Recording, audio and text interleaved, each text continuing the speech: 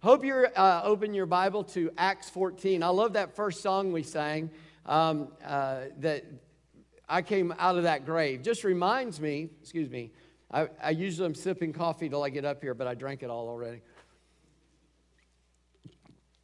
Because I taught Sunday school as well, so I've been talking for 2 hours. But the Bible says that we're dead in trespasses and sin. I don't know if you know this, but dead men can't respond to stimuli. Do you know that? That's the definition of being dead, right? Unresponsive. That's a bad call when a medic has to code that, it's unresponsive. It means something's not right. And so we're unresponsive to Christ and to the gospel, to the reality. And so the Bible says, so God made you alive. He brought you out of that grave so that you could respond to him. And Jesus stands at the tomb of Lazarus, says, Lazarus, come forth. And the reason he called him out by name, because if he'd have just said, come forth, everybody got up, right? And not all the stones were rolled away. So there have been some people going, let me out of here. So Lazarus was risen from the dead. I'm just glad there was a day, God, I know that just hit me at the moment, sorry. I'm going to pause to enjoy that myself there.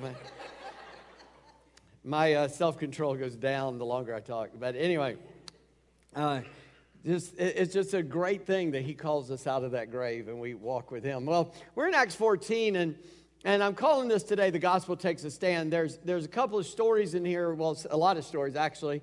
So it's kind of a marathon of verses. We'll read them all, but it's showing us that God calls us to speak out and speak up for him. And we see a lot of things there we'll get into. But when God takes a stand, we need to take a stand. And we've been given a ministry of reconciliation, reconciling the world to God. And so we have to be active in that. We have to be involved in that. But there's some negative parts to that. And we got to be aware of them, but it's not a reason not to do them. So if you'll stand with me, I know, you were already sitting, right? The choir is one's just sat down. Y'all stand back up. We're going to read this chapter 14, an entire chapter, okay? Starting at verse 1. Now at Iconium they entered together into the Jewish synagogue and spoke in such a way that a great number of both Jews and Greeks believed. But the unbelieving Jews stirred up the Gentiles and poisoned their minds against the brothers. So they remained for a long time, speaking boldly for the Lord, who bore witness to the word of his grace, granting signs and wonders to be done by their hands. But the people of the city were divided. Some sided with the Jews and some with the apostles. When an attempt was made by both Gentiles and Jews with their rulers to mistreat them and to stone them, they learned of it and fled to Lystra and Derbe, cities of Lycaonia, and to the surrounding country, and there they continued to preach the gospel. Now at Lystra there was a man sitting who could not use his feet. He was crippled from birth and had never walked. He listened to Paul speaking, and Paul, looking intently at him and seeing that he had faith to be made well, said in a loud voice, "Stand up on your feet." And he sprang up and began walking. And when the crowd saw what Paul had done, they lifted up their voices, saying in Lycaonian, "The gods have come down to us in the likeness of men." Barnabas they called Zeus, and Paul Hermes, because he was the chief speaker. And the priest of Zeus, whose temple was at the entrance to the city, brought oxen and garlands to the gates and wanted to offer sacrifice to with the crowds. But when the apostles Barnabas and Paul heard of it, they tore their garments and rushed out into the crowd, crying out, "Men, why are you doing these things? We also are men of like nature with you, and we bring you good news, that you should turn from these vain things to a living God, who made the heaven and the earth and the sea and all that is in them. In past generations he allowed all the nations to walk in their own ways. Yet he did not leave himself without witness, for he did good by giving you rains from heaven and fruitful seasons, satisfying your hearts with food and gladness." Even with these words, they scarcely restrained the people from offering sacrifice to them. But the Jews came from Antioch and Iconium, and having persuaded the crowds, they stoned Paul and dragged him out of the city, supposing that he was dead. But when the disciples gathered about him, he rose up and entered the city. And on the next day he went on with Barnabas to Derbe. When they had preached the gospel to that city and had made many disciples, they returned to Lystra and to Iconium and to Antioch, strengthening the souls of the disciples, encouraging them to continue in the faith, and saying that through many tribulations we must enter the kingdom of God. And when they had appointed elders for them in every church with prayer and fasting, they committed them to the Lord in whom they had believed. Then they passed through Pisidia, came to Pamphylia, and when they'd spoken the word in Perga, they went down to Attalia, and from there they sailed to Antioch, where they'd been commended to the grace of God for the work they had fulfilled. And when they arrived and gathered the church together, they declared all that God had done with them and how he had opened a door of faith to the Gentiles. And they remained no little time with the disciples. Would you pray with me? Lord God, we just thank you for your word. We thank you for this chapter in this book of history where you tell us what you were doing in the church and through the church and with the church as you were expanding the kingdom. We thank you for Paul and Barnabas and their journey and what they did here. Lord, we thank you for the details that you put into these stories. We know that there were many, many more details you could have put in. So the ones you put there is for our edification, for us to learn and to grow through. So we pray that you would grant us what we cannot do. I am not sufficient to speak today. Lord, only you are sufficient. So I ask, Lord, as I heard a preacher say this week, that the preacher would sit down and that you would stand up, and that, Lord, your word would be clearly spoken and clearly understood, and that we would respond to what the Spirit leads us to do today. We bind our enemy in the name of Jesus. We ask you, Lord, to rebuke him for us, that we can have the freedom to think clearly, that your Spirit would move in us to open our mind to see the wonderful things of your word. We ask it in Jesus' name. Amen. Thank you. Y'all be seated. This event, these events that happen just show that when you do speak out for Christ, sometimes some bad things can happen. Some good things happen, but some bad things can happen. And so many times our fear keeps us from speaking. Sometimes it's an undefinable fear. You're just afraid. Sometimes it might be a fear you don't know enough. Might be a fear somebody will, get aggressive or abusive towards you, and that's possible. But just so you know, I'm afraid every time I speak. I'm afraid to get up here and do this every time. It's not a time doesn't go by that I'm not. And if I weren't afraid, I probably wouldn't get up, because that would be a sign that something wasn't right, okay? Because it's just a part of human nature. And so God shows up and he shows off and he helps us do it. So I don't want you to go out here going, well, I can't do it because I'm not bold enough. Well, nobody is. I mean, that's a rare bird that might not, that can be that bold. And even many performers say that that's the only way they can overcome their shyness, is to perform, be a different character, and do things like acting and things. So I want you to understand that. But here in this text, it didn't stop them. The bad things encouraged them to go even further. And I want you to see that. This is what I want you to take home. When the gospel takes a stand, don't be afraid to stand with it. Because, again, you're going to die anyway, so you might as well die doing the right thing, right? Don't want to climb the ladder of success, find it leaning against the wrong wall, You want to be doing the right thing. I don't want to do the wrong thing well. I want to do the right thing well. I want to get where I'm supposed to be going. So the right thing is what God says, and we need to be standing with his word when he takes a stand. And it looks like boldness to other people, but it's really humility, saying, well, this is what God said, and I'm going to go with God, because I'm not smart enough to figure this out, but he is, and this is what he said. So as we look at this, I want you to see a pattern that Paul has been doing. And he repeats this effective pattern. Now, I've said this a bunch of times. I asked my wife, she said, yeah, you told us what it is, but I'm going to clearly define it, show it to you in both of these events here. So without looking at the text, this is what Paul's been doing. First of all, he gives a strong word, okay? And that's a strong word of testimony. And I call it a strong word because it has an immediate response, an immediate action. But it's a very strong word. In that, I mean, Paul didn't play around. Now, different people need different things. So when it's a Jewish people that he's talking to, and they already know a little bit about the Word of God, the Bible, he starts there, and he can skip some of the introductory things. We'll see in the second instance here, these people don't know anything about the living God, so he has to go a different route. He's been preaching, but then God does something a little bit unique, but it's still a strong spoken word. When it's just kind of what I see happening amongst ourselves many times, and me as well. Even if we witness, we talk about the church, we talk about the Lord, we talk about God. Those are all kind of general terms. They have definite meanings, but in most people's thinking, those are general terms.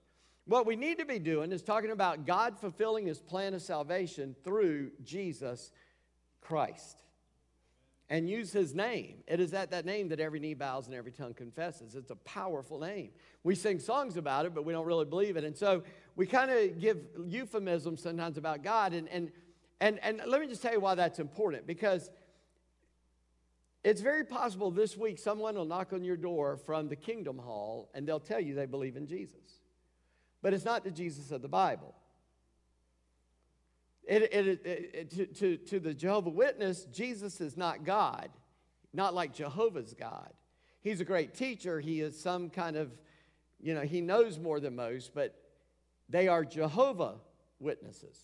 They witness for Jehovah, which is the name of God given in the Old Testament, which means I am who I am. Jesus said, before Abraham was, I am. You see, Jesus is that God that was here before. It is proper to call both the Father and the Son Jehovah. Jesus was here before time and space began. He will be here after time and space ends. He is the great I am. I had a couple of Jehovah's Witnesses come to my house when I was still single. My roommate and his wife were visiting, and they came in, and, they come with older and a younger. Usually the older guy's training the younger person. It was two men. And so we brought them in, we sat down, we had a discussion with them, and my roommate, my friend, we listened politely, and then he said, well, let's look at Revelation 4 and 5. And in Revelation 4 and 5, Jesus is seated on a throne in the right hand of God, and angels and elders and all of heaven, all the redeemed in heaven are worshiping him as God. He said, why would Jehovah let that happen in heaven? And the young guy went, where is that? And the old guy went, no, because he knew, they were telling us a lie anyway. So it's important to know what Jesus you're talking about. Because you may run into a couple of guys on bicycles this week with a white shirt and a dark tie, and they're Church of Jesus Christ of Latter-day Saints. Notice, Jesus Christ in their name. But their Jesus is a brother to Adam who has evolved through time, through reincarnation and other things, evolved until he became Jesus and was God. And that there are many worlds out there in space that have souls on them, celestial beings, and so you got to marry, in their original doctrine, they change doctrines every few years, but in their original doctrine, you had to marry a bunch of women so that you could have a bunch of kids so those souls would have homes to live in on this earth. Now, they can deny all that, but that's what their theology is. That's who their Jesus is. He's not God who stands outside of space and time, created it, and then entered it in Bethlehem through the baby that was born to the Virgin Mary. That's not the Jesus of Mormonism. And of course, Islam and Buddhists and all that say Jesus was a good teacher, but they don't acknowledge him as God. So you better know who you're talking about. You better give a strong witness. Because people say, oh yeah, I believe in Jesus, but my question is, which Jesus? It's important to know. It's the Jesus of Scripture, who claimed to be God himself, who was born of a virgin, who lived a sinless life, died in our place on the cross, was buried, and then rose again. And guess what? He's fixing to come back. That Jesus is the one we're talking about. So Paul gave a strong word. It wasn't a gentle thing. And by the way, he wasn't stopped by the ought nots. You know what the ought nots are? You ought not do that. Right? It's not just fear that stops us. It's, well, my boss will get mad if I talk about Jesus. Well, as long as you're giving him 8 hours of work for 8 hours of pay, you can talk about whatever you want. According to the law of this land, at least. He might not like it, but that's tough.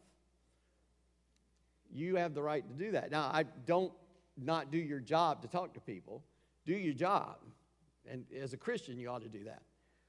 But don't say, well, my work won't allow that. And I get that. I get there's some parameters on that. If you're in a leadership role amongst minors, there's certain things you should not do, cannot do. But my point is, don't let the ought not stop you. You've been hanging out with Jesus. Did what the rulers of his day say affect him? They got mad because they plucked wheat on the Sabbath day because his disciples were hungry and rubbed it in their hands and ate it. Oh, that's work. You can't do that. He said, don't you remember when David was running from Saul? He stopped at the temple and ate the holy bread that was reserved only for the priest, but he ate it. He said, of course I can do this. But he was always breaking their rules, and they didn't like it. He hung out with sinners. Remember that? They said, oh, he just hangs out with sinners. Yeah, exactly. That's who he came to talk to. And if you don't think you're a sinner, then okay, fine. You can just go off in your own righteousness, but your own righteousness never get anybody to heaven, will it? Amen? All right, so he gave a strong word, but there was always this immediate impact. It was not ignorable. It created an impact. He didn't come in and go, well, you need to come to church and you need to clean up your life. No, he said, listen, you're lost. You're going to hell. You need Jesus. I mean, he just bluntly, this is the Messiah. He is a fulfillment of all the Old Testament. And in him, all the fullness of God dwelt bodily. But he came in a body and he put aside the exercise of his deity. He was never anything less than God. I want to be clear about that because there's some false teachers out there saying that when Jesus was on earth, he was not God, but he was God. He just didn't act like God. He acted like a man who had to overcome sin as a man, and he did by the power of the Holy Spirit. And then, living that perfect life, died in our place. That Jesus, all of God's plan is fulfilled in Jesus. And not only does he reconcile us as sinners to God, don't forget, he's reconciling God to sinners. Because God says, the soul that sins, it shall die. And so Jesus, who had no sin, became sin, that we can become the righteousness of God in him. And he turns God's frown into a smile, and he reaches down into the graveyard of human existence and brings us to life and brings us to God. That's the Jesus we're talking about, and you got to be bold, and it has an impact when you're bold. But that impact's got both good and bad in it. And it's some intense opposition. You can always back somebody up by being bold, but they're coming back. They're going to come running at you in just a second. And evil will always oppose it, but supernatural change will happen. People will get saved. Miracles can happen. Some bad things can happen too. I want to show you a video. A young lady in our church, 14 years old, had an encounter with a teacher at school, and I heard about it. And I wrote her and I said, ask your parents' permission. But if they'll let you, please make a video, send it to me. I'd like to show it in church. She said, okay. So I didn't call her parents, so I hope she did that part. Because I'll be in big trouble if she didn't. But anyway, she sent me that video, and I want you to see it right now. So if you dim the light, show the video. I want you to see it.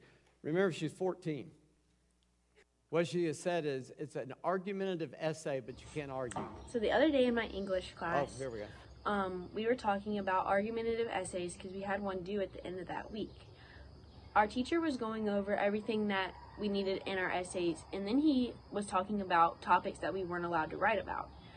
And so then he starts going on about how you aren't allowed to write about abortion because it's super controversial, and that there are a lot of people who would write about it that don't know anything about it, and they would just use their opinions, and that you can't just use opinions in an argumentative essay. You have to back it up with fact. And so then he started talking about how you can't use religion in your essays as well because it there isn't anything to like back it up, and he implied that you don't have a leg to stand on when you use religion because there aren't things proving that it's real. And so I raised my hand and I told him, I said, I disagree with you completely. I said, there are many things that back up that Jesus was real and that the Bible is factual. And he got angry and like frustrated, and he was like, well, I see that your 14 years of being here definitely trumps my 20 years of teaching experience. And I said, well, apparently it does, because what you're saying is wrong. I said, you're talking about how we aren't allowed to write about abortion and we aren't allowed to use religion in our essays because we don't know anything about it. And I said, but what you're saying right now is not accurate. I said, there are many things that you can use in your essays to back up Christianity, and then you can go on to use that to back up your opinion about abortion. And so he got really angry and he like cut off the conversation completely. So then the next block, I go into my Latin class, and I was already angry because the teacher was just making me mad. And so I was talking to my friends about it. I was like explaining the situation to them, and so someone from my previous class came in to that class because we had the same Latin class, and he starts arguing with me about the same thing. And I told him, I said, you've already listened to my point of view. I said, I'm not going to keep arguing about it.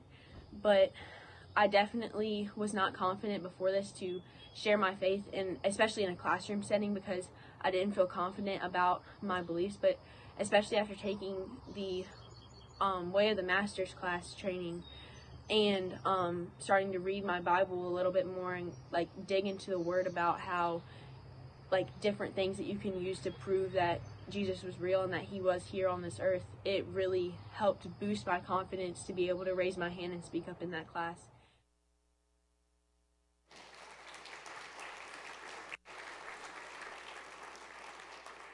So the first question pops in my mind is, what's your excuse? But a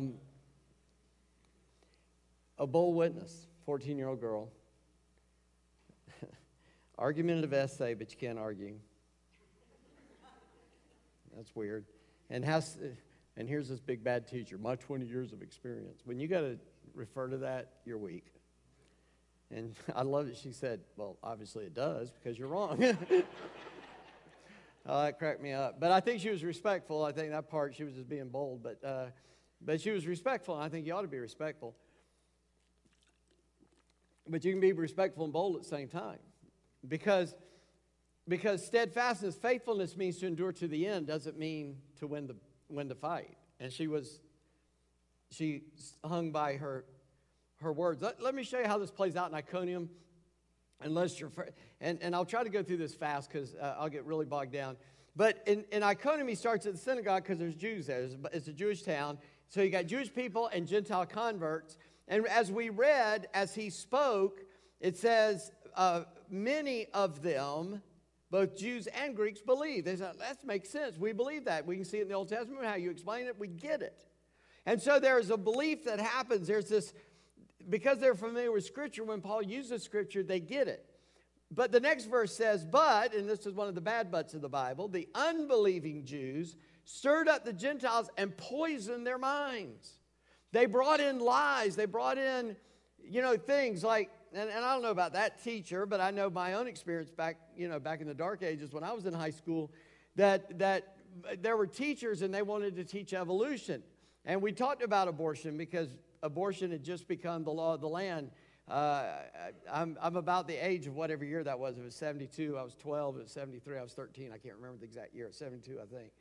73. So I was about 13. And so I was in high school back then. We went 1 through 7 and 8 through 12. And so my teachers and fellow students, we would argue some of the same facts they're arguing today.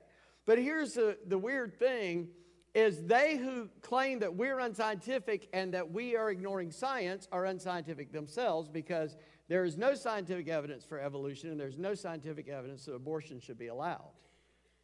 Period. It's crazy to say so. You guys call it what it is. And by the way, let me just, to be fair, there's no scientific evidence that we can pinpoint by the scientific method that creation happened. But all the evidence points to creation, if you look at the evidence scientifically as you can.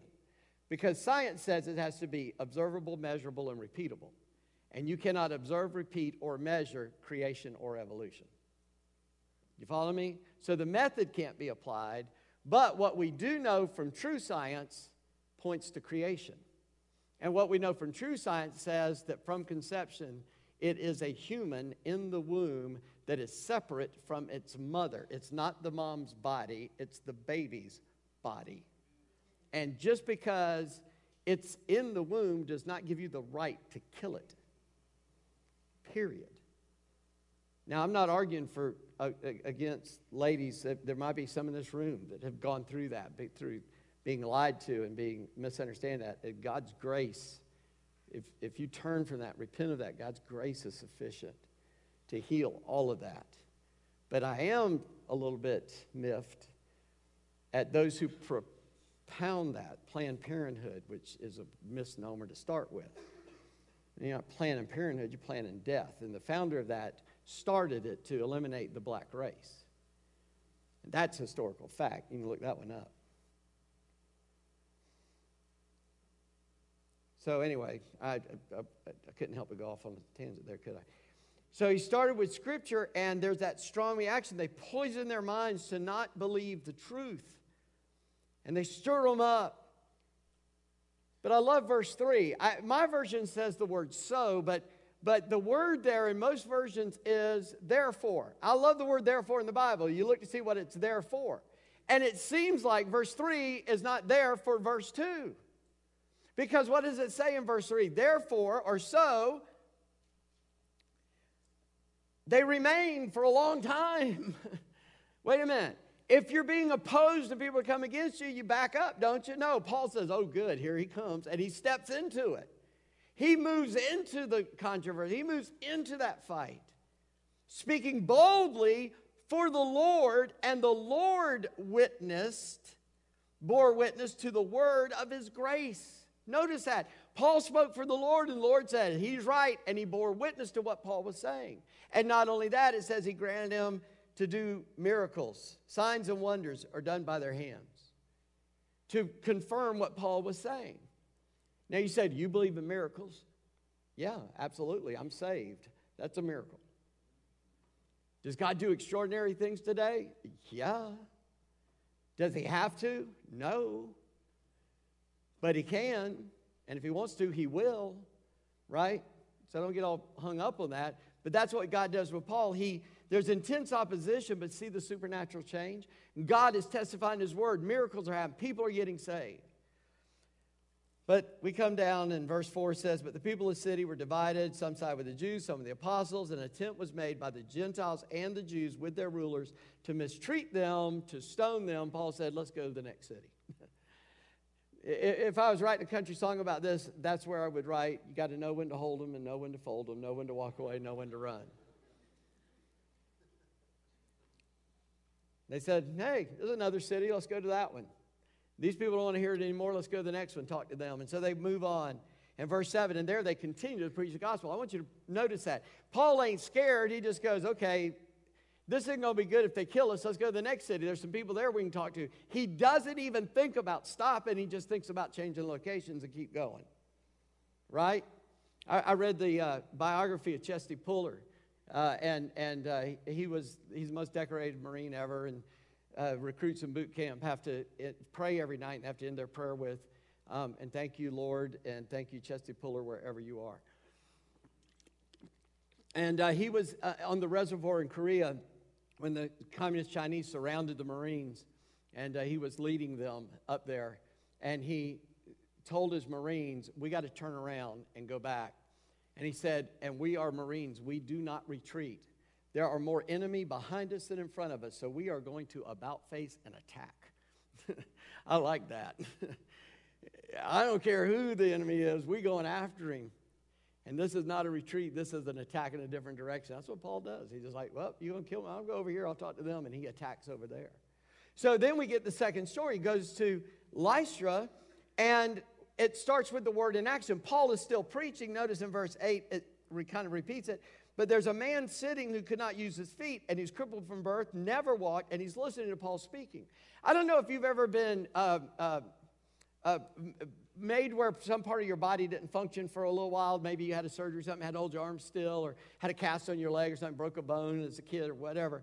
And what happens after some time is it gets smaller and weaker because you're not using the muscles. That's called atrophy, okay? So you might know that word. It atrophies when you don't use it. Now, here's a guy who has never walked. I want you to get the picture. So what are his leg muscles? Non-existent. His ankles are totally weak. But notice what happens. Paul sees him and notices him. And just, I don't want to freak you out, but just so you know, and I'm always scanning all of y'all when I'm up here talking. And every once in a while, I'll catch somebody's face, and it changes every week. Like, I don't want you to think about it too much, freak you out, but some of you go, and I go, are you getting it? That's when I catch some look that says, I didn't quite follow that. And I've asked some people, like, did you understand? And they go, oh, yeah, I was getting it. I was just really thinking about it. But that's why I asked for amens. I want to make sure you're with me. Did you understand? Or I see somebody there smiling. They're like, yeah, get them. It's like saying, sick them to a dog. So I'll preach to them. They're going, yeah. I'm like, yeah, let's get it. So I don't know. So Paul's up there preaching, and he sees this guy going, just staring at him, looking at him. And that guy's got faith. Get up, walk. The guy pops up and his feet are healed. Well, that's pretty amazing. Guy's never walked a day in his life, and now all of a sudden his legs got muscles, his ankles are strong, he can walk. And Satan comes in opposition in a way that you didn't expect. They call Paul and Barnabas gods. Why is that a temptation? You may not know the story of Captain Cook. He landed on the Hawaiian Islands back when we were exploring the world. And for whatever reason, the natives there thought he was a god. And so they treated him like God. They gave his people anything. Well, I've never seen a white guy before. Maybe that's what did it. I'm not sure why it did it. But they gave him everything. Everything they would want. And then Captain Cook decides to leave the islands and sail on. And as he's leaving, some guy didn't drink the Kool-Aid, didn't believe it. And he's mad at Captain Cook. And so he attacks him and he punches him, pops him, hits him, does something. And Captain Cook goes, ooh, because it hurt. And the people went, he's not a god, he's a man, because he felt that. And so then they jumped on him and killed him. That's how Satan works. He'll give you whatever you want, but then he'll kill you. Right? Paul and Barnabas do not fall in the trap of Satan, because if they'd have just said, that's right, we're God, that's right. Yeah, I carry healing around in my hand. We'll have a healing crusade this week. No, God did that. And Paul and Barnabas go, hey, we're just men. That's something God did. We didn't do that. God did that. But I want you to notice that Paul has been preaching already. God gives a miracle. Satan tries to distort it, as he always does. Paul redeems it and says, oh, by the way, you're worshiping nature. That's what Wiccans do, witches do. They worship nature. They think they can get the collective consciousness and get all the spirits of trees and the grass and the animals and all that. And if you're Wiccan and I'm misrepresenting you, I apologize, but that is what you do. You worship nature, and you think the force of nature can help you. And I may be saying it not quite right, but that's what they do. And they're worshiping this thing. And Paul preaches that sermon and says, you're worshiping nature. You're worshiping the creation. We're telling you there's a living God who created it. And that's who we represent. And he starts not at Scripture, but in nature. And says, and that God loved you enough to give you rain and to give you trees and to give you crops. And it's he who you should bow and worship. And the Bible says, even with those strong words, you could barely stop them. And so there's a strong reaction and a persecution, but it's a twist. And Paul then turns and preaches from creation. And talk about opposition. Look what happens. But Jews came from Antioch. Remember, that's the city where Paul first steps up. He first becomes Paul when he tells that sorcerer what for. And Iconium, which is the town they just left where they wanted to kill him and didn't get a chance to. And having persuaded the crowds, they do it. They stone Paul. They grab him. He can't get away. They stone him. Now, I believe Paul died, and even in face of evidence, maybe he didn't. I still believe it, but I'll point something out to you. It says they dragged him out of the city, talking about those guys that stoned him because they thought he was dead. It says supposing him to be dead. So a commentator said Paul wasn't dead because it says supposing him to be dead. But the disciples gather around him, and he just stands up. Now, let me just tell you, if you've been stoned to the point that people think you're dead, you got a bad concussion. And I've seen people who've had concussions. You don't just stand up and go, okay, well, let's go back into the city. Or maybe he did have a concussion because he wanted to go back into the city. I'm not sure, but because I'm going like, we left that other place. We can leave here too. Let's go. But no, Paul says, let's go back in the city. He just walks back in like, yeah, you think you can kill me? This is what God can do. Let me tell you more about Jesus. That's Paul's attitude. It's like, I ain't quitting. You're not going to scare me. And he goes back at it. I love that. And so the disciples gathered around him, and that's down in verse 20. And he rises up, he enters the city. He rose up, and on the next day he goes on with Barnabas to Derbe. And notice what they do in Derbe. They preach the gospel. They preach the gospel. They preach the gospel. Everywhere they go, they keep preaching the gospel. They keep giving that strong witness. And there they made many disciples. So now they say, well, let's go back to Lystra, where they stoned me to death, and to Iconium, and Antioch. In other words, they're tracing backwards where they've already been. And here's what they do, and this is the follow-up. We see these two examples. Here's the follow-up information. When somebody gets saved, they need to know this. First of all, they need to be strengthened. They're strengthened in the Word. Paul is going back, and he's going, listen, this is not, you heard this young lady say it. There is evidence outside of the Bible that Christianity is true. All right? It is the most provable thing that Jesus lived, died, was buried, and rose again. It's the most provable thing in history, even outside of Scripture. And so they're strengthening them and saying, it's in the Word. You got to dig into the Word. This is where you got to get it. It says, they are strengthening the souls of the disciples. They're feeding their soul. They're saying, man, listen, here's who God is. This is what God can do. And they're giving them strength. Secondly, they encourage faithfulness. They preach endurance. They strengthen their souls. They encourage them to continue in the faith. When you read the churches in Revelation chapters 2 and 3, what you see there is over and over and over and over. Jesus said, those who endure to the end will get this or that or the other thing. Endurance to the end, faithfulness to the end. It's not whether you win the fight you're in, it's whether you are faithful to the fight to the end. Remember that great text in Timothy? We read it a lot at funerals. I fought a good fight, I kept the faith, I finished the course. Vance Havner outlined it this way. Paul was faithful to the fight, he was faithful to the faith, and he was faithful to the end. That's what that verse is telling us. You got to be faithful to God. You got to be faithful to fight. You can't say, well, I believe it, but I'm not getting involved. You can't help but get involved, man. God saved you. How can you not get involved? You got to be involved. And the word does not return. So you have endurance from the word. And then in verse 22, because of the word, you're going to have tribulation. Saying that through much tribulation, you enter the kingdom. Philippians, the same person, Paul, under inspiration of the Holy Spirit, wrote these words: "It is ours to know him in the power of his resurrection and the fellowship of his suffering." Paul could not separate suffering and Christianity. You and I have been spoiled, man. We grew up in America. America's had over 200 years of freedom. Say what we want, do what we want, think what we want. Some of that's in danger today. We've got people who want socialism, which has destroyed and ruined every nation it's been in and leads to communism quickly. And we're losing our freedom, and we've got young people that don't even know what the Founding Fathers taught and believed or why they taught and believed it. And it's because they saw that kind of oppression, and they said, no, we're going to have a free nation, people that are free. We don't get it. And we think tribulation is odd. This is the only place, the only country in the world that thinks persecution of Christianity is odd. You can't talk about this anywhere else in the world and them think it's not normal. Because to be a Christian in most places in this world is to invite persecution. Maybe some places worse than others, and maybe some, up and down of that. But listen, if you've been paying attention at all in the news just past week, pastors in Burkina Faso, where I've been, have been put to death, and their churches, people in their churches put to death because they got a little too close up there to the northern border next to Mali, and the radical Muslims come across the border and kill them. And they stay faithful to the witness of Christ. You will endure tribulation. Paul said in Timothy, God led him to say, if you live godly in Christ Jesus, you will suffer persecution. So my thought is this: the church doesn't suffer persecution because it's not living godly in Christ Jesus. We're not having a strong witness and a strong word that makes people mad. You don't make them mad. The truth makes them mad. Did you hear that young lady? She said, I don't agree. There is evidence. And he got mad.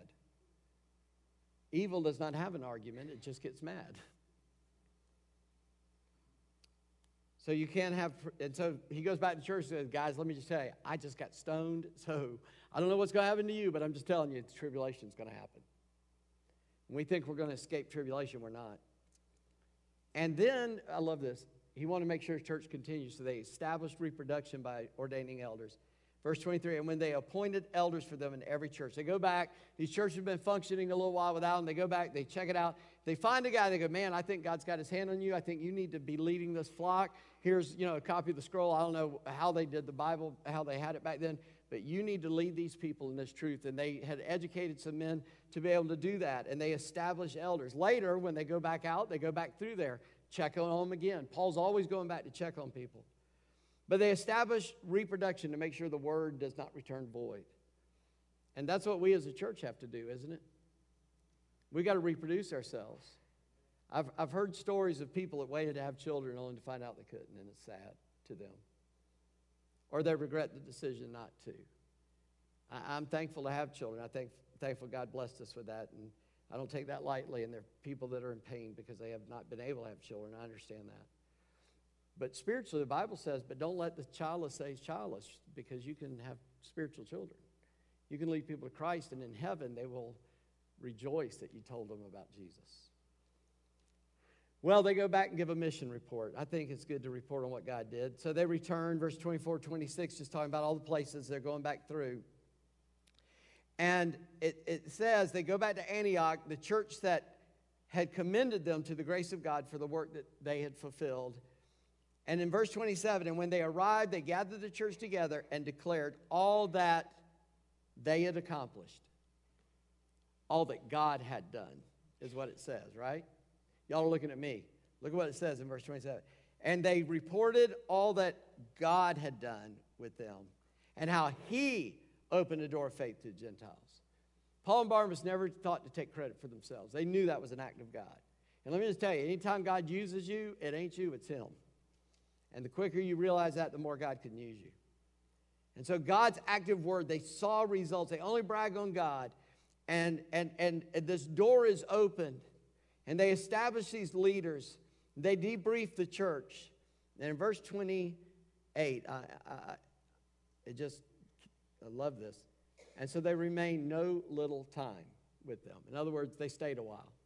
I think that's for several reasons. One, I think Paul and Barnabas need to recharge. Man, they're dead. They're spent. Paul's like, I've been stoned. They've been chasing me around. I'm a little bit tired. Can I sit down?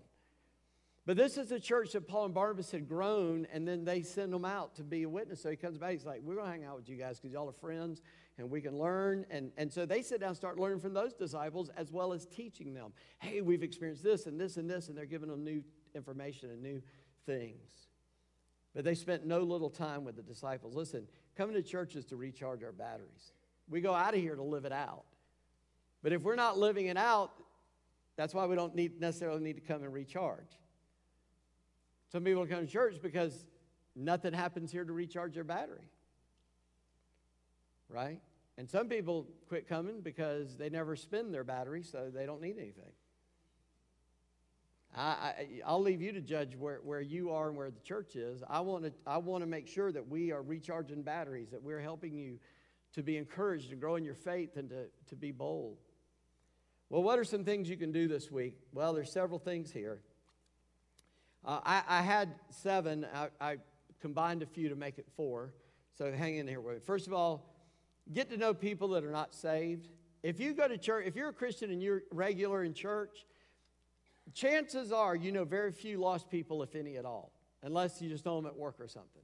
In other words, you don't have any close friends that are lost.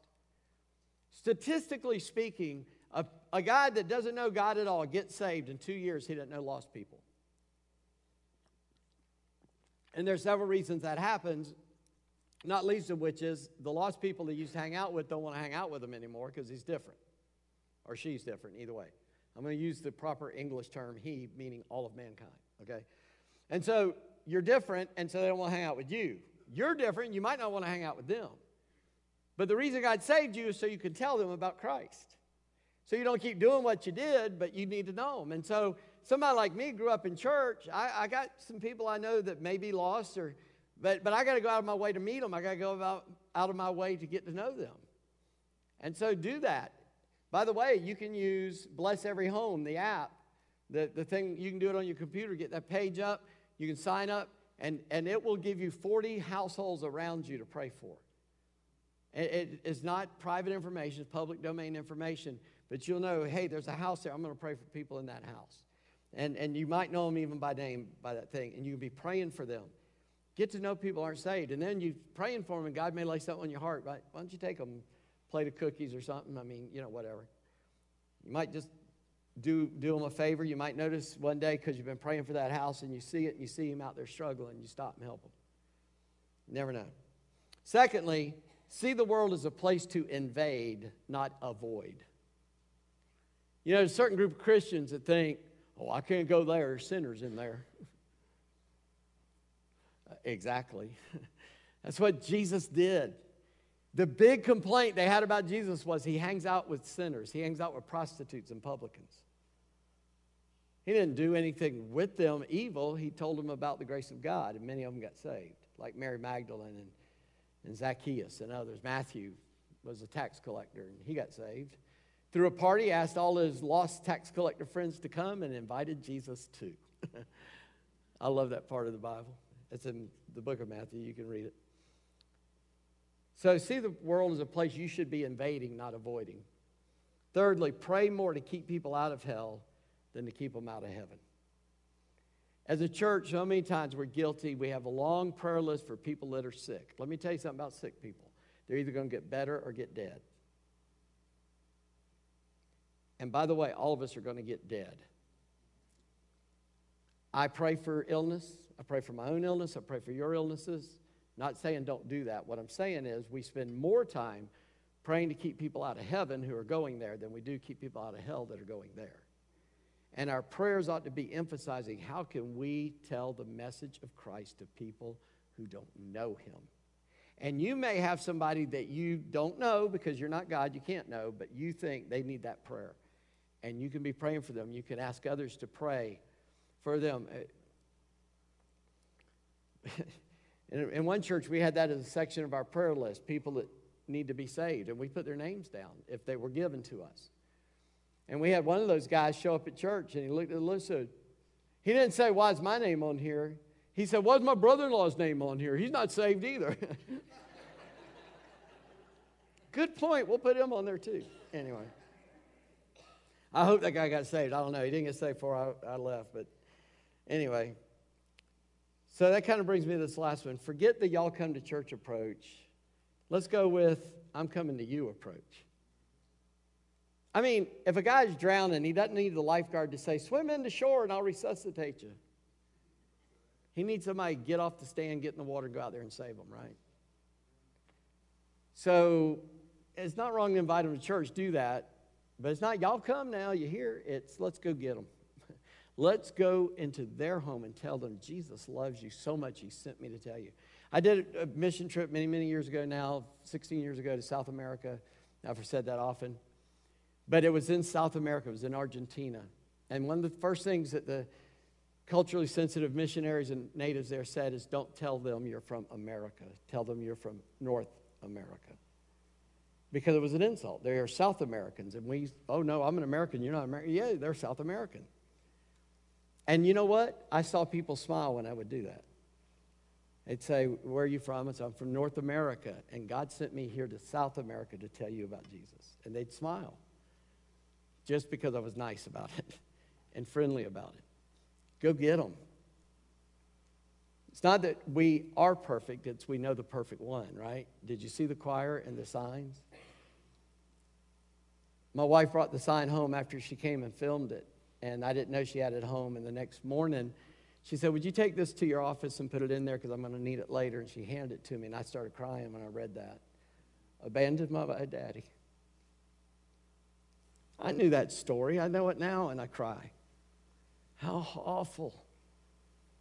But thank God for his grace and a mom that took her to church and made sure she got introduced to Jesus and made sure she got to know a father who never abandons us, right? That's our job. Let's go find those who are hurting and in need and tell them about Jesus. But don't be shy about it. Get after it. Let's pray. Father, we love you. You are awesome, God. Lord,